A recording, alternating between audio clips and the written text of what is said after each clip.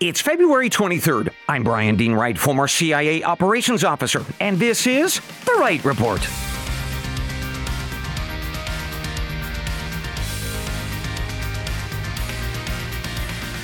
Hey, good day to you, ladies and gentlemen. Welcome to The Wright Report, your daily news podcast. Today is a special brief, talking with my former CIA colleague, Buck Sexton. Over the next 40 minutes or so, we are going to cover domestic issues and threats like the collapsed southern border, and gosh, how do we solve that? We are also going to talk about Russia, China, and Buck's view of the greatest threat that America faces, and it is probably not what you would imagine. So, welcome to this Friday's special episode with Buck Sexton, a former CIA analyst and the co-host, by the way, of the national radio show Clay Travis and Buck Sexton. And by the way, he's also got his own podcast. It's called the Buck Sexton Show. Please do give that a listen. In the meantime, enjoy today's episode. Ladies and gentlemen, welcome to The Wright Report. Once again, we have the guy that I talked to you all about yesterday. I'm so very excited to have him here, Buck Sexton. Ladies and gentlemen, welcome to Buck Sexton. Thank you so much, brother, for being here. I'm grateful for you. My CIA brother from another mother. How are you, That's right. sir? I love it. Man, I've just so enjoyed and been so impressed by your career over these past number of years, inspired by what you're doing. So I'm excited to get into that towards the end of the episode today, a little bit about who you are, how you got into the agency, that journey, and also the one that you're currently in, doing some pretty amazing stuff in the world of media. Before we get to that, in about 30 minutes, give or take, let's dig into domestic issues, international issues, because you are a very smart guy, a former CIA analyst. You've done a lot of work beyond that in terms of understanding domestic threats. So let's both put on our agency hats this morning, and let's talk about domestic threats. I've talked a lot about various things to my audience from your perspective, and this is going back, obviously, to your agency days, as well as interviewing a lot of incredible guests over the years. What do you think is, from a domestic threat perspective, what is the biggest one that you see? So, I mean, on the national security side, I would have to say the biggest challenge that we have is the U.S.-Mexico border. I think that this is existential for the country because of all the things that it brings to bear. I know it's not an invasion in the sense of, Russian or Soviet tanks, coming across, running from the East Coast through Omaha to L.A. But in terms of what it means for the future of the United States, I think that having a de facto open border, the destruction of the rule of law, the dissolution of the bonds that Americans of all different, backgrounds and religious persuasions, et cetera, have, are being loosened by the fact that we're giving away the ability to be in America to people who have not earned it and have no right to be here. And we're doing it on a scale that has never been done before in the history of this country or really any country. And I know that it's a little cliched to start to compare America and the fall of this republic to the fall of ancient Rome, because Rome didn't really fall. It kind of deteriorated over the course of many centuries, right? I mean, people will talk about the final collapse in the 5th century, but it had been AD, but it had been happening for a long time before then. But the dissolution of borders and the movement of people, what were then considered barbarians, non-Romans, that played a very large role in it. And you can understand why, because a country at some level is an idea, right? I mean, it's the use of force to delineate borders and to have customs, laws, and ideas flourish under force of arms, of course, within those borders. And once that all starts to go, what do you really have? I mean, America is turning into the world's soup kitchen and some kind of a vague economic zone, and it's happening at breakneck pace. And so I find that very, very troubling. I mean, I know the other, we could sit and talk about jihadis, we can talk about Putin, we can talk about China, Taiwan, and we probably will and all those things. But to me, the most major challenge for the United States is that right now on the national security side is the border, because it goes to the collapse of America from the inside out and the dissolution of this country. And I think if we do lose this republic, it will come that way, not from force of arms. We got enough guns here that would be really tough for anyone to invade. Yeah. Well, let's put numbers to that. We know that last year, 3.8 million came across the border. since Biden became president, 7.2. If you look at some estimates back in 2018 or so, we're talking about 22 million at that point. So all in, you are around 30 plus million illegal migrants who were unvetted and uninvited, I think, which is both of your points. First of all, invited means that they're breaking the rule of law to get here. The uninvited or unvetted is certainly the cultural piece as well. Of this number that we're looking at, 30 plus million, 37,000 last year are from China. So thinking about this from a national security perspective, we're going to hop into the cultural piece in a second. But just from a national security perspective, when you're not vetting these people, can you talk about what you have seen in your experiences of what that ends up happening in a country where you're not vetting that 30 million people when they come in? How does that affect a nation's security, internal security? Well, I think that we will eventually wake up to the recognition that, the Soviet pilfering of American secrets during the Cold War. I mean, this is one of the reasons why I was so just disgusted by the Oppenheimer movie, which did have a good middle section where they were showing the actual testing of the first nuclear device. But the whole movie is kind of cloaked in this, the Red Scare, and so worried about people who they're having sex with, and are they penetrated, pardon the expression, by Soviet agents or whatever. And Yeah. the answer is yes, they were. The answer is they stole our nuclear secrets. That actually happened from Los Alamos.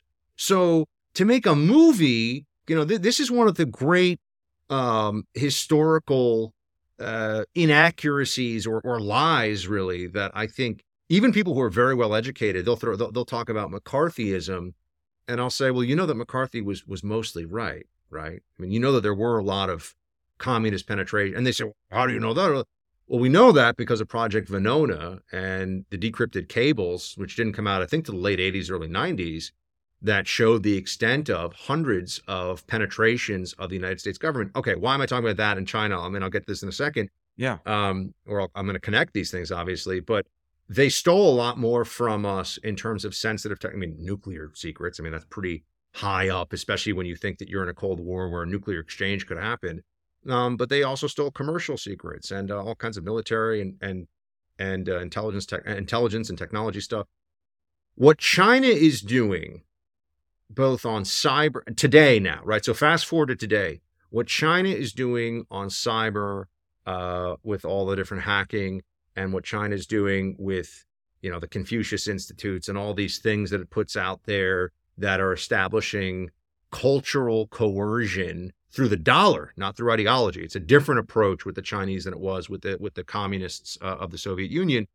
I think in terms of the sensitivity and the civilization changing nature of that information dwarfs what the Soviets were able to accomplish. And that's a really frightening thing because, we aren't ahead of all these other countries because we like to think it's because of our freedom and our ingenuity. And yeah, but ultimately it's our information, it's our brain power, it's our technology, right? Why would we comfortably win wars against so many states if we had to? Although right now our stockpiles are depleted. We're giving all of our munitions to Ukraine. There's a whole other conversation in that. Yeah. But it's because we've got better gizmos, better tech, better logistics, better everything. But it's not because we're inherently stronger, better warriors or whatever, right? I mean, I'd like to think we are, but and losing that advantage over a period of decades, perhaps even over a period of 50 or 60 years, the problem with that is when you realize that's happened, it's too late. And I worry that we're going to see that, a dominant China, if it emerges, will be largely because of this massive transfer through theft of U.S. technology, trade secrets, everything that makes us the dominant economic force and military force we are today. If you lose your innovation, if I'm hearing you right, then you lose your edge in the world global stage, the competition for who wins. It's not just even losing it's that they can just keep stealing whatever innovation you have, then they're at parity, right? Yeah.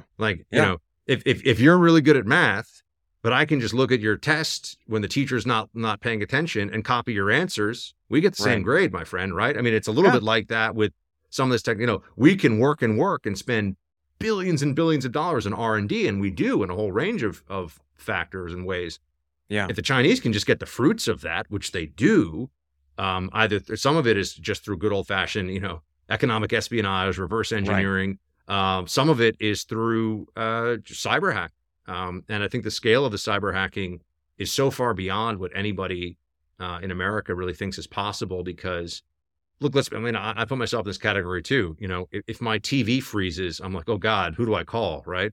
How many people really understand how a firewall functions? Yeah. Or what a, direct denial of service attack really is and how that works. Very few. Yeah. Well, let me ask you, how do you stop this?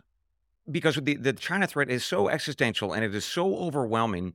What is the solution to removing the folks who are here, if some of them, if we are to assume, are spies or saboteurs? Or how do you deal with the China threat domestically? Forget the stuff that's what we can talk about later about what they're doing to us abroad, but just inside of the United States, how do you remove this threat? I think we have to mirror all aggressive, predatory Chinese policies back to them. So, and the problem with this, and taking a step back for a second, is the Soviets relied on fellow travelers and, whether it was the Cambridge Five or Alger Hiss, or, you go through, these are people that believed that a communist utopia had been achieved, which of course is delusion number one, and that could be achieved here in America, which is delusion number two. But it relied on that ideological component. The Chinese are saying, hey, just let us do a little bit of this. Just let us do a little bit of that in your country. We will make you rich, Disney. We will make you rich, Nike, Apple, right? You start to think of some of these companies, or richer perhaps, and who that trickles down to. They have bought off our ruling class. They've bought off the elites in America for decades. And this isn't some new idea that I have. I think everyone's recognized this for certainly the last decade or so. And I think Trump played a major role in this by waking people up to the fact that we were already in a trade war. We were just in a one-way trade war, right? China waging trade war against us and us saying trade wars lead to real wars. I don't, just sort of taking it, suffering in silence.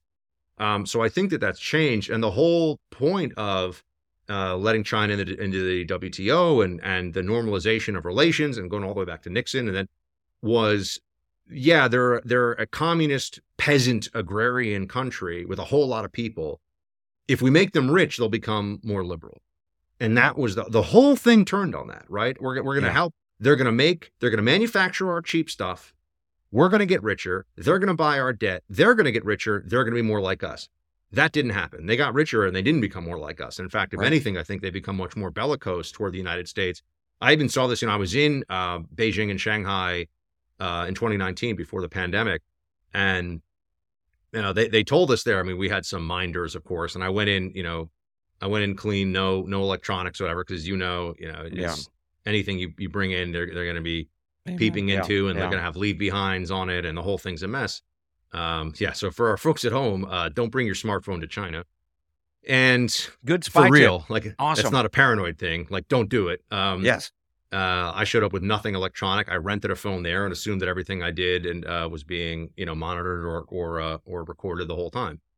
Sort of like a hellish customer service experience, except it's the Chinese Domestic Intelligence Agency instead of someone talking to you about returning a pair of shoes. Anyway, so I think that we've understood that failed. That the policy of make them rich and they'll be more liberal, that didn't work, and it was a huge error. But our elites made a lot of money from it too. So they're not particularly invested in admitting when I say elites, it's pretty straightforward. Republicans, Democrats, people for whom global corporatism and offshoring have been incredibly profitable. That's right. And so you asked, what do we do about this? I got some wild ideas, by the way, about what we can do overseas. If you want to get into that, we're going to after our break. Yes, sir. Oh, I get wild with that stuff. I'm but if people are going to be like, that kid's nuts. Trust me, they've heard it from me. You're good, brother. Yeah. But what I could say about we need to mirror back everything that they do that annoys us. We need to do them in terms of business, in terms of visas, in terms of business, in terms of we have to do that. And then what that will do naturally, I think, is force them either to weaken in some of the, which they won't do, I don't believe, or just naturally decouple from them over time. I mean, effectively create real separation from them. And I think that that's where we need to go, because I think that we're fundamentally incompatible systems. And I know people don't want to think in those terms, because it'd be nice to believe that, you know, because they like Big Macs and, you know, NBA basketball, that The their Chinese governmental Columbus, system is not a kleptocracy of about 1,000 people that make all the determinations for 1 billion people, but they do. And it's bad situation over there with that. So yeah, I think the decoupling, come down on them hard and decouple, and you know, bring a lot more jobs and a lot more industry and make it domestic. Things will cost more, but it will be more secure. You bet. So this idea of decoupling economically, I think that there's a very strong case to be made about reorienting our trade relations, whether that be through tariffs, changing the USMCA, or our relationship with Canada and Mexico, where, of course, a lot of Chinese companies are now going, and they're trying to get around the tariffs by cheating. Let's talk, though, about the decoupling of removing humans from the United States. So we talked about this 30 million illegal migrants, tens of thousands more each day coming from China, tens of thousands more from other places. Do you agree that that is an important solution, knowing how disruptive that could be if you're looking at 30 plus million people? Do you think it is to that point, from a national security perspective, economic perspective, all of those people from around the world, is that really what we have to do? Upwards of 30 million folks got to go?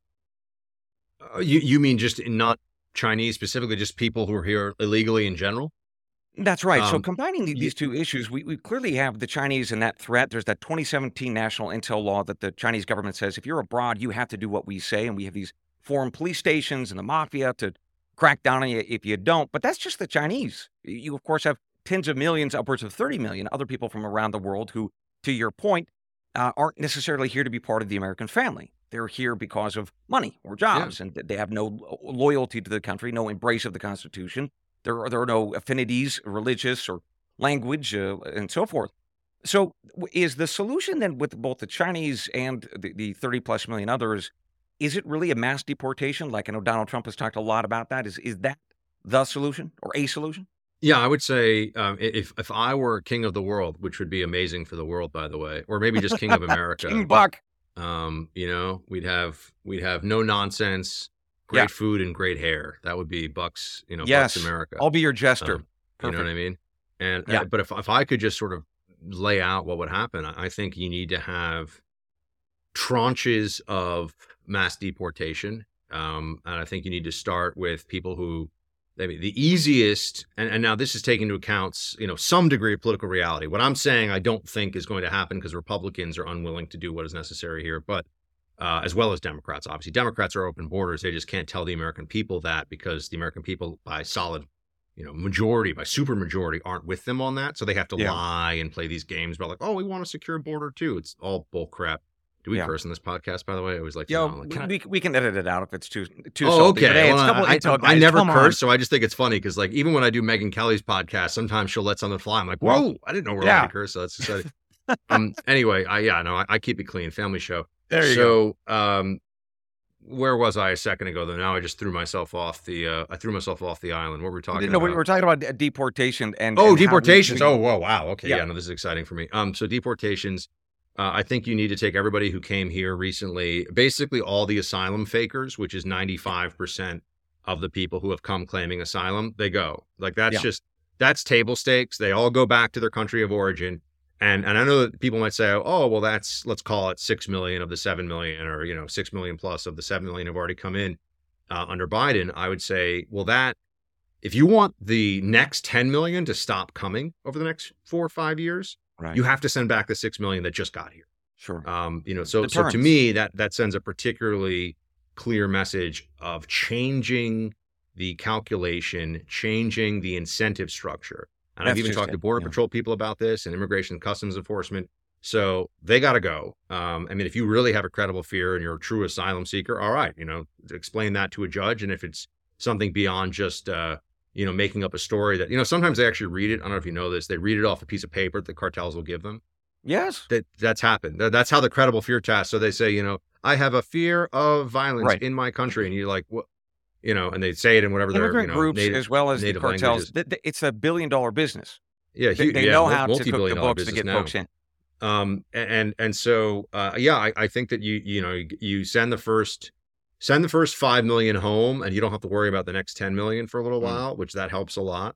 And then I think you get ready for the next tranche, and the next tranche would be, people who have recently come here illegally. I mean, anyone in my mind who's committed any crime, gone. Like drunk driving, gone. Like anybody who's been any kind of a risk in that way, and honestly, anyone who's a public charge, because that's actually in the immigration law. People don't know this because no one pays attention. No one, including our own Congress, pays attention to immigration law. You are not allowed to be a public charge, effectively a welfare case or a welfare dependent, and that's as a legal immigrant to the United States. That's right. So never mind. But instead, now illegal immigrants aren't even supposed to get welfare, but of course, every month in a card. Of course, they do, though, right? Sure. I mean, they're not even supposed to get anything, but they're getting all kinds of stuff. Yeah. And so let's call it. You take the next 5 or 10 million, and this would take years, and I recognize that, but this is how you do it. And in that process, you'll actually be able to gain control of the southern border because you're going to have far fewer people coming. You're going to turn away the people that are coming and trying the asylum claim nonsense. That's all bull crap. Yeah. And everyone, I mean, you said people from China. No one from China is going to pay for a flight to Mexico or somewhere in South America or Central America and make their way up and come into America illegally if they think there's a really good chance they're going to get sent home, right? Right. So the reason they're doing it is because they know the chance they're going to get to stay is 95%. Right. So you got to change that. If you don't change that, then everything else is effectively moot. So we've got a lot of incentive structures, if I'm hearing you, in this country that attract people. We have a lack of implementation of existing laws and orders. The easy solutions are gone. Trying to fix this is going to take many years, and that means that we got to buckle down and get ready to do some intense stuff domestically. What I want to do is I want to talk about what you said about this international stuff, the dark and dirty stuff that we might do to the Chinese or some of our adversaries abroad. Let's take a quick break. And when we come back, we are going to dive into this, put our spy heads together and see what we can come up with. We'll be right back, folks. If you haven't gone to JaceMedical.com, boy, it is time. In this unpredictable era in which we live, folks, Jace Medical provides life-saving prescription medications, including antibiotics, plus medicines for things like blood pressure, cholesterol, and diabetes.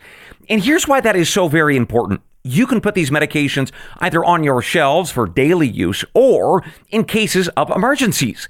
And Jace Medical makes it so easy to do. Here's how. Go to JaceMedical.com. Again, that is JASE medical.com. You fill out a very simple online form, and in no time flat, you will get those medications delivered right to your door. In a few cases, you'll have a quick phone call with one of their board-certified physicians to make sure you're getting exactly what you need. But regardless, it is a major time saver and a lifesaver if maybe you live in the back 40 or if our supply chains from places like China and India were to get interrupted again in this very unsettled world of ours. But no matter your motivation, go to JaceMedical.com.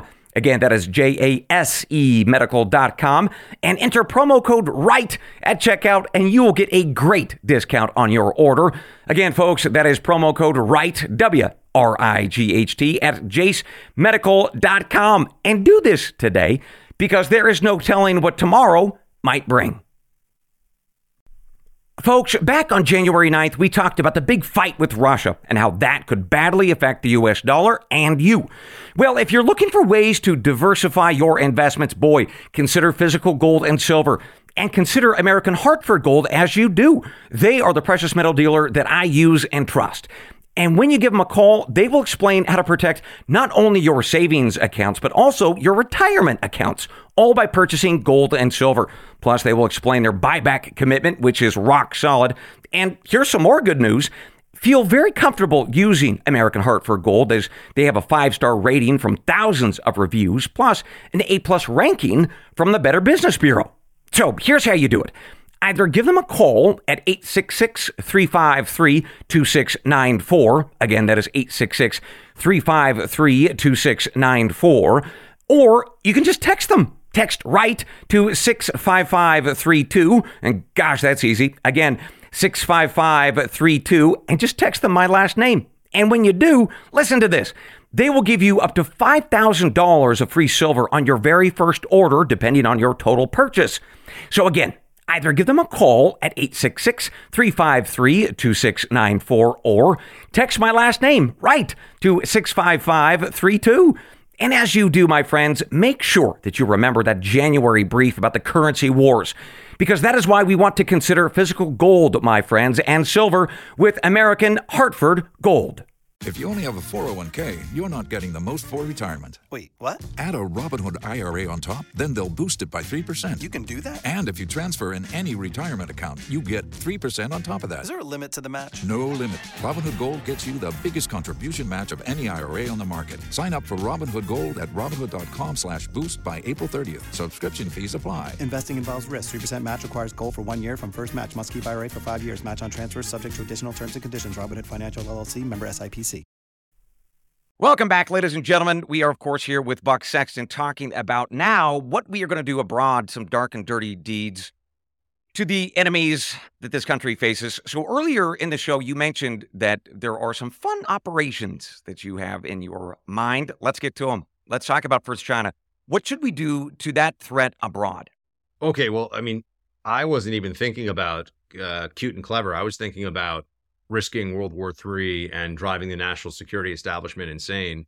But here's my basic sense of what we need to do with China. We don't really worry about India or Pakistan because, let's be honest, they stare at each other with, a vast majority of their military force looking at each other across the border, like right aligned against the border there. Their nukes are pointed at each other, and they're in this, God knows how long it's going to last, standoff, essentially, right? My sense for how to deal with China, and I think this gives China nightmares, it's tied into why they're so touchy about Taiwan, although there's a lot of reasons why they're so touchy about Taiwan, right?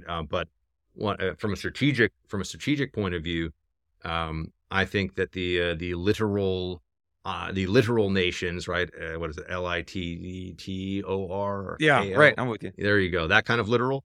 Yeah. The island chain nations, I think that they just have to become our buffer and our containment system, if you will, for Chinese aggression and territorial ambition and really projection of power, especially when you're talking about blue water ocean stuff. Yeah. So well, I mean, my sense is, and maybe this is crazy, but I just feel like we need to shake things up a little bit. I would probably put nukes in or rather just put nukes in. Japan could create nukes in a heartbeat. I mean, they've got plenty of technology. They can do it. I'd tell Japan, go nuclear, and get ready to defend yourself if you need to.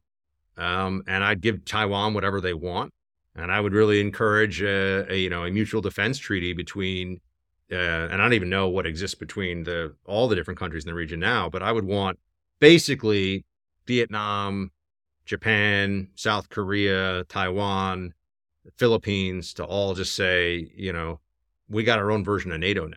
That's what I would, meaning, that's how they try to box in China and say an attack on one is an attack on all, give Japan nukes, and that would be how I would handle it. Now, that would upset the apple cart a lot, and people might think I'm insane, but if we don't do that, what we have?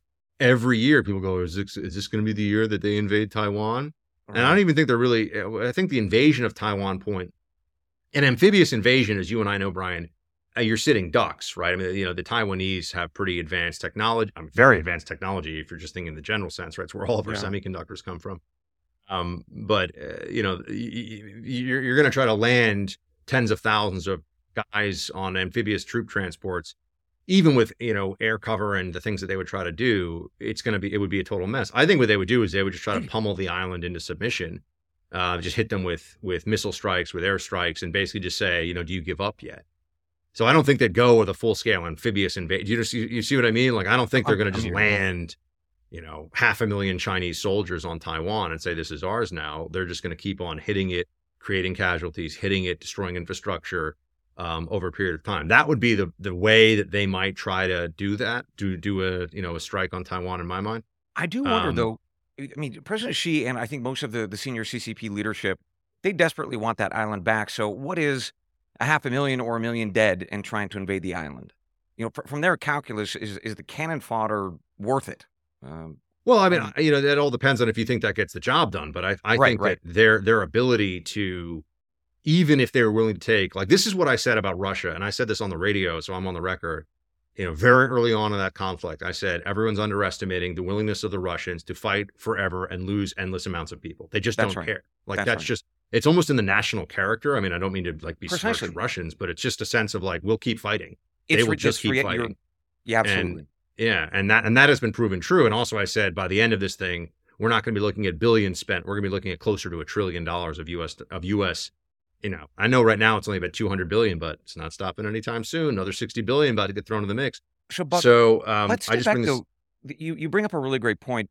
So what we're talking about, this focus on China and what we would do with the Japanese or the Philippine Islands or what it might be in that part of the world. Is that our greatest external threat? And if so, how do you look at this, looking at other threats in the world, specifically Ukraine and Russia, because tomorrow is the 2-year anniversary. So if you were president, again, King Buck, and we are looking at how do we use finite resources and deploy those in different parts of the world, how do you prioritize this? Is China really the number one threat and thus should get our greatest number of resources? Or, do you pull out or pull away from places like the Middle East or from Europe and this Ukraine war and focus there? Yeah. I mean, a full scale war in the 21st century is going to be, it's just a contest of resources and technology, right? I mean, this isn't like this isn't ancient Sparta. We have the best trained phalanx, so like we can take on anybody, right? I mean, it's really going to come down to those two issues. And I mean, you're effectively seeing that with Russia, Ukraine, by the way, which is it's a war of attrition, which is what that's what it turned into, because there's enough parity in the technology side, and we've obviously substantially upped the ability of the Ukrainians to use tech and the weapons they have. And this is why our stockpiles are dwindling, because we're giving them the Ukrainians to fight with. I mean, the only country that I think poses a direct force-on-force military challenge to the United States is China. And so, you want to be prepared for that. I mean, for example, look, I'm not like a Pentagon budget nerd, but far from it. And I meant that like I kind of wish I was, because those guys have some sense of what's really, you want to understand the military, understand the budgeting and the logistics process. They'll tell you a lot more than, whatever commercials they're throwing on TV. But we got rid of the F-22 fighter program. And to me, I mean, everyone that I've ever seen who knows 5th generation fighters will say that that's the best air-to-air platform that has ever been created in the history of the world. And we're saying we're not going to do that. We're going to do what the F-35, right? The joint strike fighter, whatever it is. And to me, I think that it's really hard to argue for the sustained preparation for a war with something as menacing and massive as China when we have $34 trillion budget deficit. So that really worries me. I mean, I could have given you the biggest challenge we face, but it's not. It's a national security challenge, but not in the sense of guns and bombs. So I think people don't. I think the debt is the single most inescapable, right? The problem is inescapable. There are things we can do here and there at the border that might be able to keep and the border might dissolve the country if it's allowed to continue. It might take 50, it might take 100 years. Mm-hmm. The debt, to me, I mean, in 10 or 15 years, with the way it's going, people are going to realize like we're robbing from Peter to pay Paul. Like we're just crowding out private investment, and the dissolution. You want to know how China really beats us? I remember I said it's resources and technology and financial might. Yeah. That's how a war between great powers would be, would end up being resolved one way or the other in the 21st century. And if the dollar collapses, which sounds crazy right now, but if the dollar were to collapse, we would be, now China would take big hits on that too. They own trillions of dollars of our debt. I get all of that, but in a fight between two tigers, one goes away wounded and one goes away mortally wounded. Like the one that isn't mortally wounded wins. You know what I'm saying? Like it can be. Amen. Look, yesterday on the podcast, we talked about $34 trillion in debt, more interest payments this year than the DoD's budget. We're looking at a massive challenge economically. And I think the Penn Wharton budget model said in about 15 or so years, the country is looking at insolvency. So you're not wrong to say that this issue is so important, but you're right. It is a national security threat. It's a domestic threat that we're not honest about. We're not facing. It's become political. We've gotten very, I think, used to this old idea that we can just spend and spend and spend because we are the world's reserve currency. Listeners, you all recall back in January we discussed this. So you don't fix the debt issue, then you don't fix the country, or you have less flexibility to fix a lot of other issues domestically and abroad. So I'm with you. Amen. Yeah, and everything really stems. I mean, all of our power as a country stems from the economic engine that we have, and as a nation that doesn't produce as much of finished product. Now, look, we are the world's energy superpower, true energy superpower, which I don't think people really focus on enough on. And by the way, we should hit that pedal to the metal. Yes. With everything we've got. I Make think the Middle East a little less relevant. Yeah. I mean, the more that we can churn, the more we can drill, baby, drill, the better for us, the better for the world in so many ways. The climate change lunacy is really just some Malthusian death wish. That's a whole other conversation for another time. Happy to come back and talk to you about that. Yes. Worshiping a 16-year-old who's like sailing around the world, the Greta Thunberg, or she's I guess 19 Greta. now or 20 or something. Bless but her. Yeah. Yelling at like at the Davos set about how they need to take fewer private jet trips. The whole thing is some absurd religion. But back to the debt issue.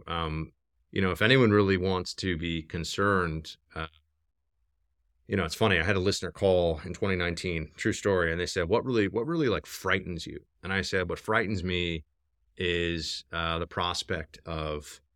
So remember, this is pre-pandemic. I said, "What frightens me is the prospect of like something like true antibiotic resistance that creates like a really dangerous superbug that we really can't stop and that has a high mortality, because you would have civilization crumble. Everyone doesn't have to die from it. You still would have civilizational collapse." That's right. I mean, if you have a 30% fatality rate of something that's as contagious as COVID, I mean, even far less than that probably, but the whole of civilization would collapse. You wouldn't be able to, nothing would work.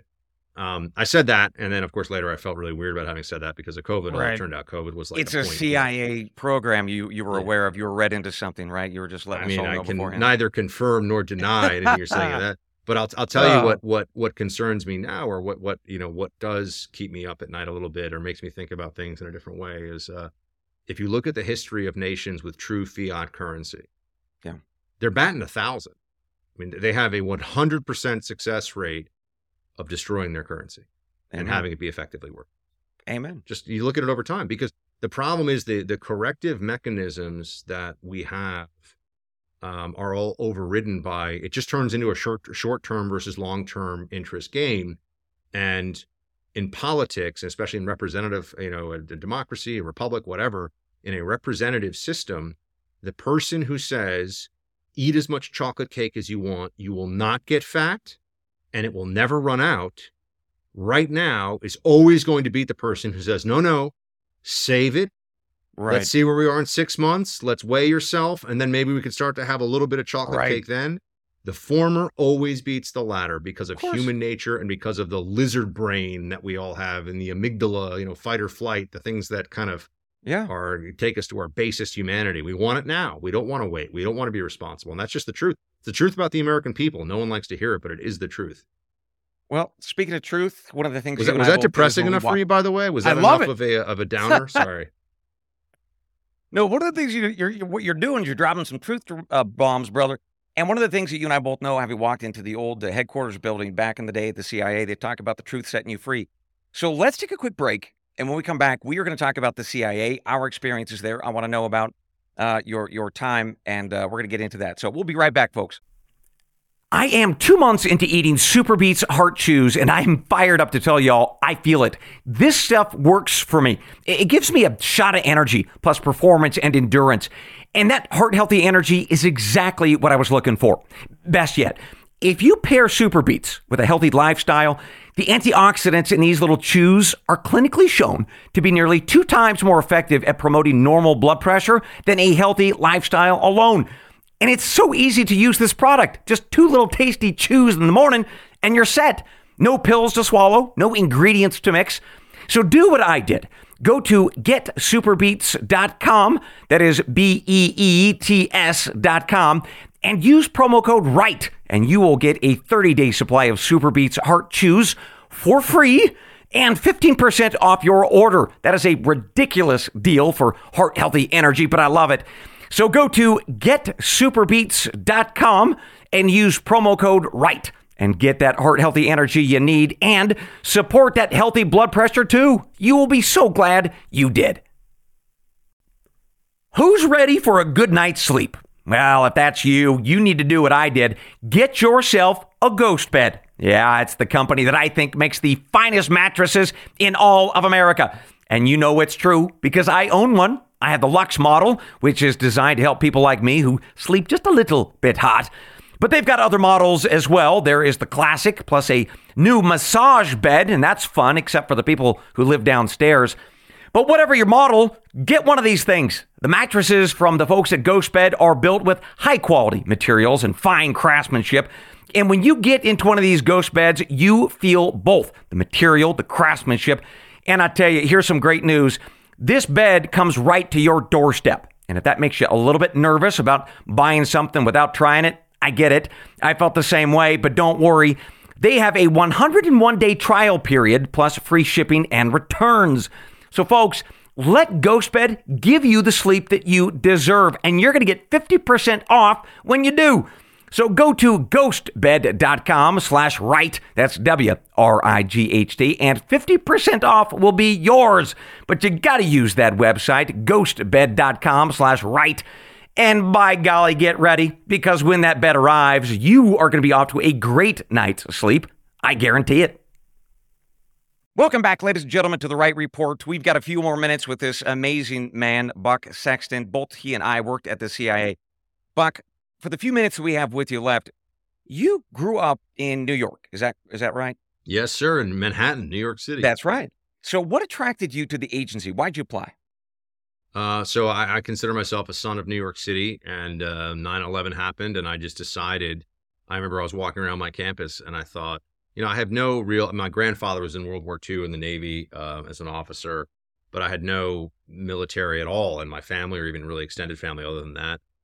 So I thought maybe military would be something I'd want to do after 9/11, but the honest truth is that one of my favorite authors growing up, and really an author that I say turned me on to reading as something I love doing instead of something that's like a chore for school, was Tom Clancy. And so I would be not telling the truth if I didn't say that the Jack Ryan character in the Tom Clancy novels, I read about him and I was like, look, I'm not, I didn't think of myself at the time. I was like a reasonably good athlete and stuff, but I was like, I don't think I could do the Marines or a SEAL or anything like that. Like that's a little, I might be crying for mommy. But I can do sitting in an office thinking smart thoughts and like outsmarting the enemy. You know what I mean? That was sort of my thought process at the time. Just so to be you totally walk in the honest about first it. day. And so that's how I got myself in the agency. Yeah. So you get in the first day of the first week. Is it what you thought it was going to be? I had to turn down the James Bond soundtrack in my car when I would pull up to the gates at the George H.W. Bush Intelligence Center or whatever. Yeah. Yes. Yeah. They're like, no, brother, it's the wrong place. The security officers look at you like, I don't think that's what you're doing here, buddy. Yeah. Look, the agency was great training for me, intellectually, and it gave me a chance to spend. I always said the best part about it for me, I mean, you got to do cooler stuff. I did get to go abroad into some of the war zones, but even there I got to, I was making a lot of lattes and writing reports and stuff like that. But the first step of every agency analyst mission is you got to find where you're going to put the cappuccino machine. You know that, right? Well, that's like amen. Official, yes. That's official. And those operators like me out in the field, we appreciated you for doing that. Yeah, you know what I mean? Like you guys would come back in all dusty and like, oh man, they were shooting at us. I'm like, missing a finger.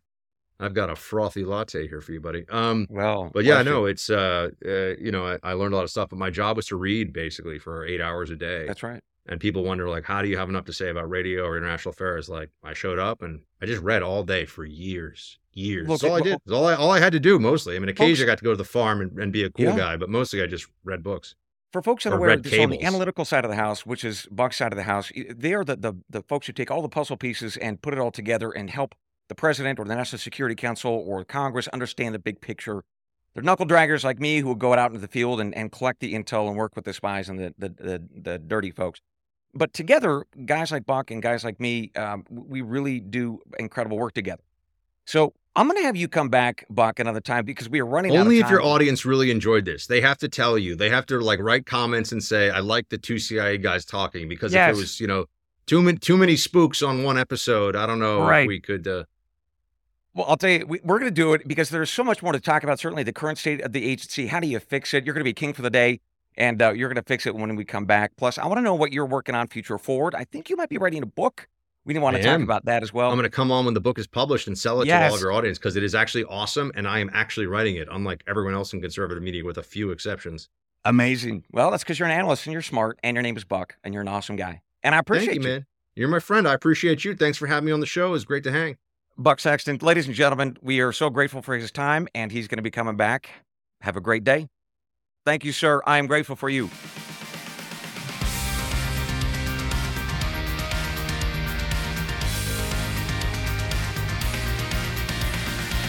As always, I will see you tomorrow, God willing. Until then, I leave you with the creed of every good spy and every wise American.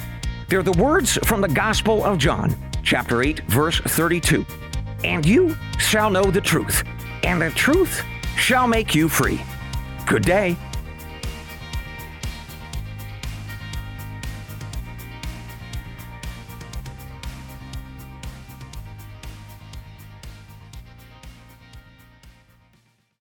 Join us today during the Jeep Celebration event. Right now, get 20% below MSRP for an average of $15,178 under MSRP on the purchase of a 2023 Jeep Grand Cherokee Overland 4xE or Summit 4xE.